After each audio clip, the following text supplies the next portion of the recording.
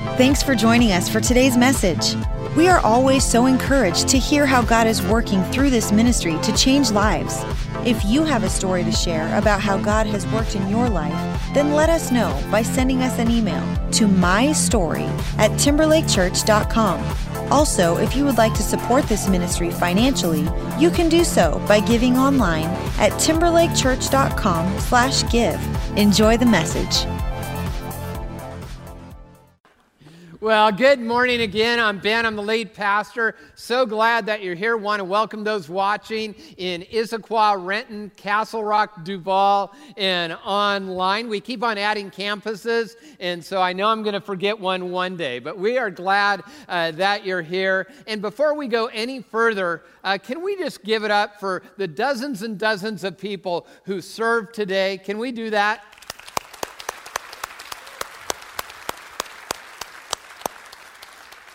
At our last service, before our last service, there were people plowing the sidewalks and getting the driveways ready on this campus and all our other campuses. And really that is extraordinary, just the level of effort as we really prepare our hearts to really hear, I hope, from God today. Now the snow, I don't know about you, any of you from like the Midwest or the Northeast? Yeah, okay, you like this, don't you? Yeah. Well, me not so much. I'm not a great snow person. In fact, I had a fail, really. My dog loves to play in the snow. He puts his whole head down in the snow. And he was spending a little time in the backyard. I let him out before I went to church last Tuesday. And then I realized I did not put him back in. So if you want to come to Jack's Memorial, no, just kidding, that didn't happen. But it's sort of funny that we go crazy when it's snow day, don't we? In fact, I came across these pictures from some of your social media pages. Here's one, shows a grocery store. Here's, now you got we're good drivers, aren't we, in the snow? Yeah, that's one. This one was really surprising. And, of course, this is the most frightening one of all. Go ahead and roll the next. Yeah, that one right there. In fact, a friend of mine, Pastor Steve Jameson over at Eastridge Church, he texted me yesterday, and he said, "Are you going to cancel any services?" And I said, "I'll cancel Saturday night if you do." He texted me back, "Deal." We're the only two churches in the area that have Saturday night services. So if you didn't go to church on Saturday night, you can blame it on us. But really, it's great to see what happens when we worship together, when we really put our hearts in a place where we hear from God, even in a day like this. And today, I got to tell you, I was thinking about what I was going to speak on, and sometimes I feel like I choose the topic, and that's a good thing. And sometimes I believe the topic sort of chooses itself, or God leads through the Scripture, through the Holy Spirit, through conversations I have. And today is one of those days. And in fact, I've never talked directly on this subject before. Happily, even after trust is broken. We've talked about forgiveness and all of those things around that. But today what I want to look at is how do you rebuild your life, rebuild a relationship, rebuild a marriage, even when trust has been broken. And I say this, some of you might maybe hear just from that condemnation. And here's what I want you to know, that God is in the business of restoration. Yet we do have to confront those areas of our life where maybe it has not been aligned with God. Here, before we go any further, what I want to do is I want to look at a very famous chapter in the Bible. You've heard it at wedding. If you're not a God person, well, one, you came to church in the snow, so way to go. But two, you've heard this before. 1 Corinthians 13, love is patient. And think about this in terms of relationship. Now, I'm talking primarily about the marriage relationship these few weeks. But you could apply it to other relationships as well. Love is patient. Love is kind. It does not envy. It does not boast. It is not proud. Now, this one right here, you're going to be confronted on this today through the Scripture. It does not dishonor others. Another big one. Let's go to the next screen, guys, if we can. It is not self-seeking. It is not easily angered. It keeps no record of wrongs. Love does not delight in evil, but rejoices with the truth. It always protects, always trusts, always hopes, always perseveres. Love never fails. See, I think all of us, we want to be loved that way. We want to experience that to be part of our life. But here's where reality sets in and we understand maybe where we have not loved that way. Where that's not been true of our life, our relationships, even in a marriage relationship. And if you're here today and we have a lot of dating, engaged couples, and if that's you, I want you to know this is sort of what we're shooting for. And also to be cautious about how trust can be broken, how it also can be developed as well. Well, how is trust broken? One is simply lies, where we don't tell the truth. And I'm not talking about the lies that you are allowed to tell, like, honey, how do I look in that? That's an okay. You can tell a lie with that one. I'm talking about really those lies that damage. In fact, someone said, well, how do you think we learn to lie? We don't need to learn to lie. Any of you have children? Yeah. Don't they just do it really naturally? Yeah, one of those things. We get it when we're young. In fact, I came across these stats. 52% of resumes contain lies. 74% of high school seniors admit they cheated on an exam last year, which seems low. And just a side note here, and by the way, I'm not making excuses because oftentimes, and I'll get to this, when we've done something wrong, do you know what your tendency is going to be? If you say, hey man, this is me, your tendency is going to try to become the victim yourself. I'm not saying that in judgment, I just know that's true from my own observation, from the observations and the research of others. But that being said, there are some of us where people can't tell us the truth. If we are told the truth, we will punish those people. And so if that's the case, we're not responsible for the other person's lies, but we can create the atmosphere where that's more likely to happen. And so as we look at trust being built, we're talking about being honest and being someone who other people can be honest with us. There's also infidelity. And my guess is in this series, this is what you were thinking about when we were talking about when trust is broken. Now, there's forms of infidelity, obviously sexual infidelity. There are emotional affairs. There's financial infidelity. Infidelity is described like this: a violation of a couple's assumed or stated contract regarding emotional or sexual exclusivity. And then there's broken promises. And you say, well, that's not as bad as the other two, but they're really related to the other two. There's a promise that you would be there. There's a promise that you'd tell the truth. There's a promise that just wasn't kept along the way. And so when we make a decision or there's an incident that damages trust, the question is, how can it be rebuilt? See, oftentimes I think our best instincts are wrong. If you say, I'm just going to do what comes naturally to me, can I be very honest with you? If that worked, you wouldn't be in the situation where trust was broken. Sometimes we need something more. We need something better. I don't know about you. I need God to speak His truth into my life and into my heart, where I can go not only His way, but the better way. In fact, you might be here and say, I'm not a God person. I want to tell you something. These principles, they work no matter what. And when we apply these, we can either rebuild trust, or maybe you're just, getting in a relationship. This is how trust is cemented in the first place. My prayer is that if you find yourself in a situation where trust has been broken, it may be infidelity, it may be lies, it may be broken promises, maybe addictions, chemical or sexual. It might be, as I said, finances, financial infidelity, where truth hasn't been told. I just want you to know that there's hope. And there's God's hope. And I know what some of you are thinking. Ben, I came to church on snow day, and you're talking about something this heavy. Well, the reason I am is because I truly believe God has for some of us not only a next step, but maybe a miracle. Usually I save my PowerPoint for last, but I'm going to tell you, just in case you want to go and play in the snow, listen for this first one. What does it take? Number one, vulnerability. And that's honesty without excuses. Now, as I say vulnerability, you might say, well, it takes honesty. No, it takes more than honesty. Honesty is not enough.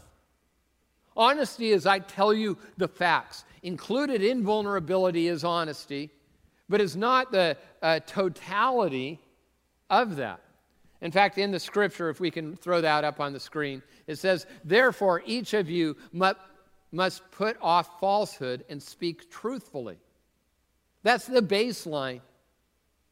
But then beyond that is where we say, these are my hopes, these are my fears. You might be on the other side of maybe a situation, a lie, a broken promise, an infidelity. Have you ever shared the real why, not the excuses? What was going on in your heart, maybe what's happened in your past that led you to that very place? See, I'm a big believer in counselors. I think those are important. But counselors will be a complete waste of your time and money without vulnerability. This is the one thing that nothing else works without it.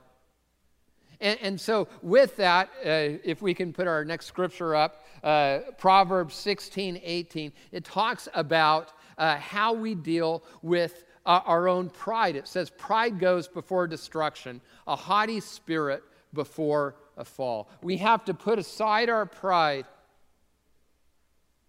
and tell the truth. During a season where a lot of things for a season, a lot of difficult circumstances were happening in my life and around that. I've shared some of those with you. It was one of those things I found myself sort of in a funk. And it wasn't a big thing, but I realized I wasn't being honest with my wife about sort of what I was struggling with. And then there was a breakthrough. We were in Palm Springs. And by the way, because the Holy Spirit speaks when you're in Palm Springs. And we were there and because I always want to be the strong person and not say what I'm struggling with. And just said, hey, I just want to let you know, not only what I've been thinking, but what I've been feeling. See, sometimes someone can know what you're doing. That's one level. My wife and I try to, know what each other is doing. But what you're thinking and feeling, that's where vulnerability comes into play. Here's some questions for you, and these are not in the outline. Does your spouse know the sins you struggle with the most? Does your spouse know what your biggest likes and dislikes are? When's the last time you said, how can I make you feel loved? See, what that is it's describing vulnerability, which builds a relationship. And another thing that builds it, and this is the part we don't like, are boundaries. And that's living with limits and transparency. In fact, it says in Ephesians, and if you haven't noticed, we're going through Ephesians 4 and 5 because it talks about trust and relationships. It says, be very careful then how you live, not as unwise, but as wise, making the most of every opportunity because the days are evil. There are things that we need to do. There are limits we place on ourselves. This is a question that I'll often ask people after they've had, and it's not necessarily a lie or an infidelity, but maybe some other struggle. And I'll say, what limits have you put on yourself? And sometimes I'll get the straightforward answer, these are the things I no longer do. Every once in a while I get the reaction, what do you mean limits? Why would I put limits on myself? And if you have that reaction, that means you are 100% assured you have not dealt with, in any honest way, the situation that got you to this point. There are limits that we put on ourselves. That is a good thing. I have shared before when I realized just limits in life. When one of my daughters was younger, and we just sort of watch TV and listen to radio and all that kind of stuff. And then I realized I needed to put limits on what even my kids were listening, because my little daughter was singing, "Don't you wish your girlfriend was hot like me? Don't you wish your girlfriend was a freak like me? Don't you?" And I'm like, "No, I don't want you to be a hot little freak. That's not what I'm shooting for." And so I'm like, maybe it's time for us to introduce some limits. Maybe for you, it's, in the workplace. By the way, most affairs, where they happen, mostly in the workplace. Why? Because they don't know the real you. They've never seen you sick and cranky, smelling bad and all of that. And so you come to work and you're all put together. You don't have any real responsibilities like you do at home. And so they see a version of you, which is only a partial version, and you get the attention, and they say, "Hey, well, let's go out to dinner." Well, that's probably not a good idea. There are limits that we put on ourselves. I remember even a small church I pastored, and worship leader was a female, and when we would talk about, I wouldn't even meet in the church. I'd like, "Hey, let's meet at a coffee place," because I want to introduce some limits and boundaries before anything happens. It says this, Ephesians 5:21, "Submit to one another out of reverence for Christ." See, this submission is a very biblical thing, and for men and for women, we submit to one another, and we submit to God. And that is a good thing. And we need to establish boundaries with our time. Do we give our significant other the best of our time? And I've had people, "Well, my work is too overwhelming." I get that. But really, you look at unemployment and the economy, it'll never get better than this. Get a new job. Say that, well, that would be a financial hit. Okay. If you're willing to risk the marriage over the finances, then, no, I'm saying, if you can't give at least the best hour, or at least a great hour of your day to your spouse, if you come home tired all the time, why don't you set boundaries around that? Now, by the way, if you come home and set a stopwatch for 60 minutes, that's not going to make them feel loved. So, giving your best. And I just say this because here's the whole thing. So many people, I didn't see, in fact, our next series is called I Didn't See It Coming. And the truth is there's a lot of things you're not going to see coming. And I know some of you are wishing, "Ben, whatever happened to like the junior high humor? Why don't you do that again?" I'll do that next week. Don't worry. I really want you to do well in life. And that leads to number 3 priority, emotionally and practically. I talked about that. Never come home empty. Choose them. Schedule marriage and family times.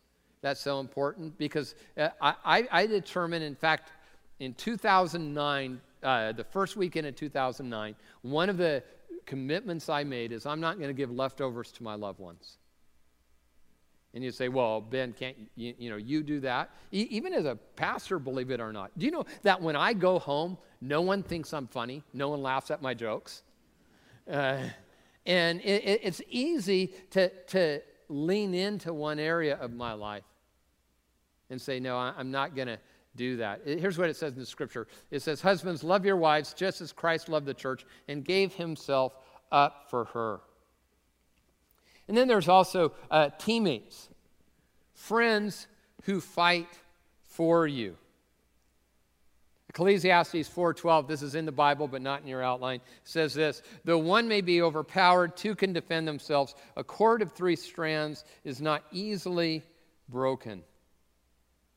Do we have people who are bringing out the best in us? Now, when I say this, I'm not saying don't have any friends who are not Christians.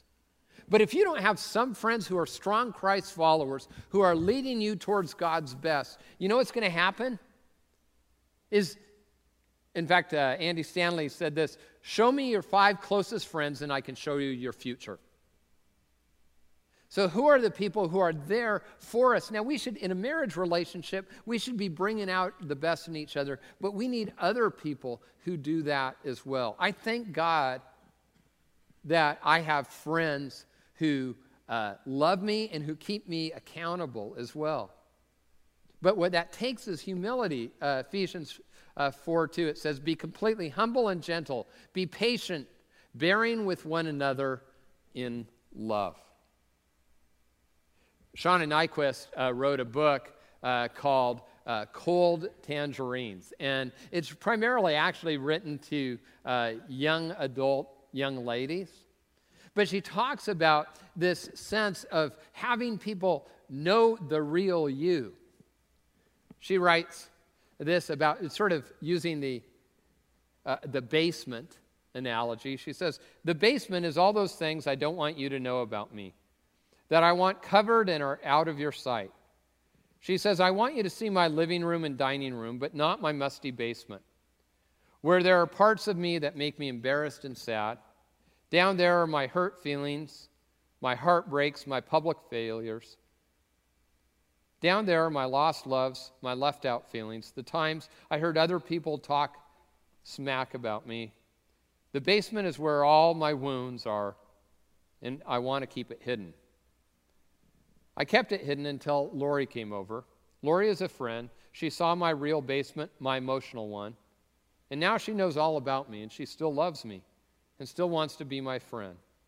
She has seen all the ugliness of who I am, and it doesn't bother her one bit.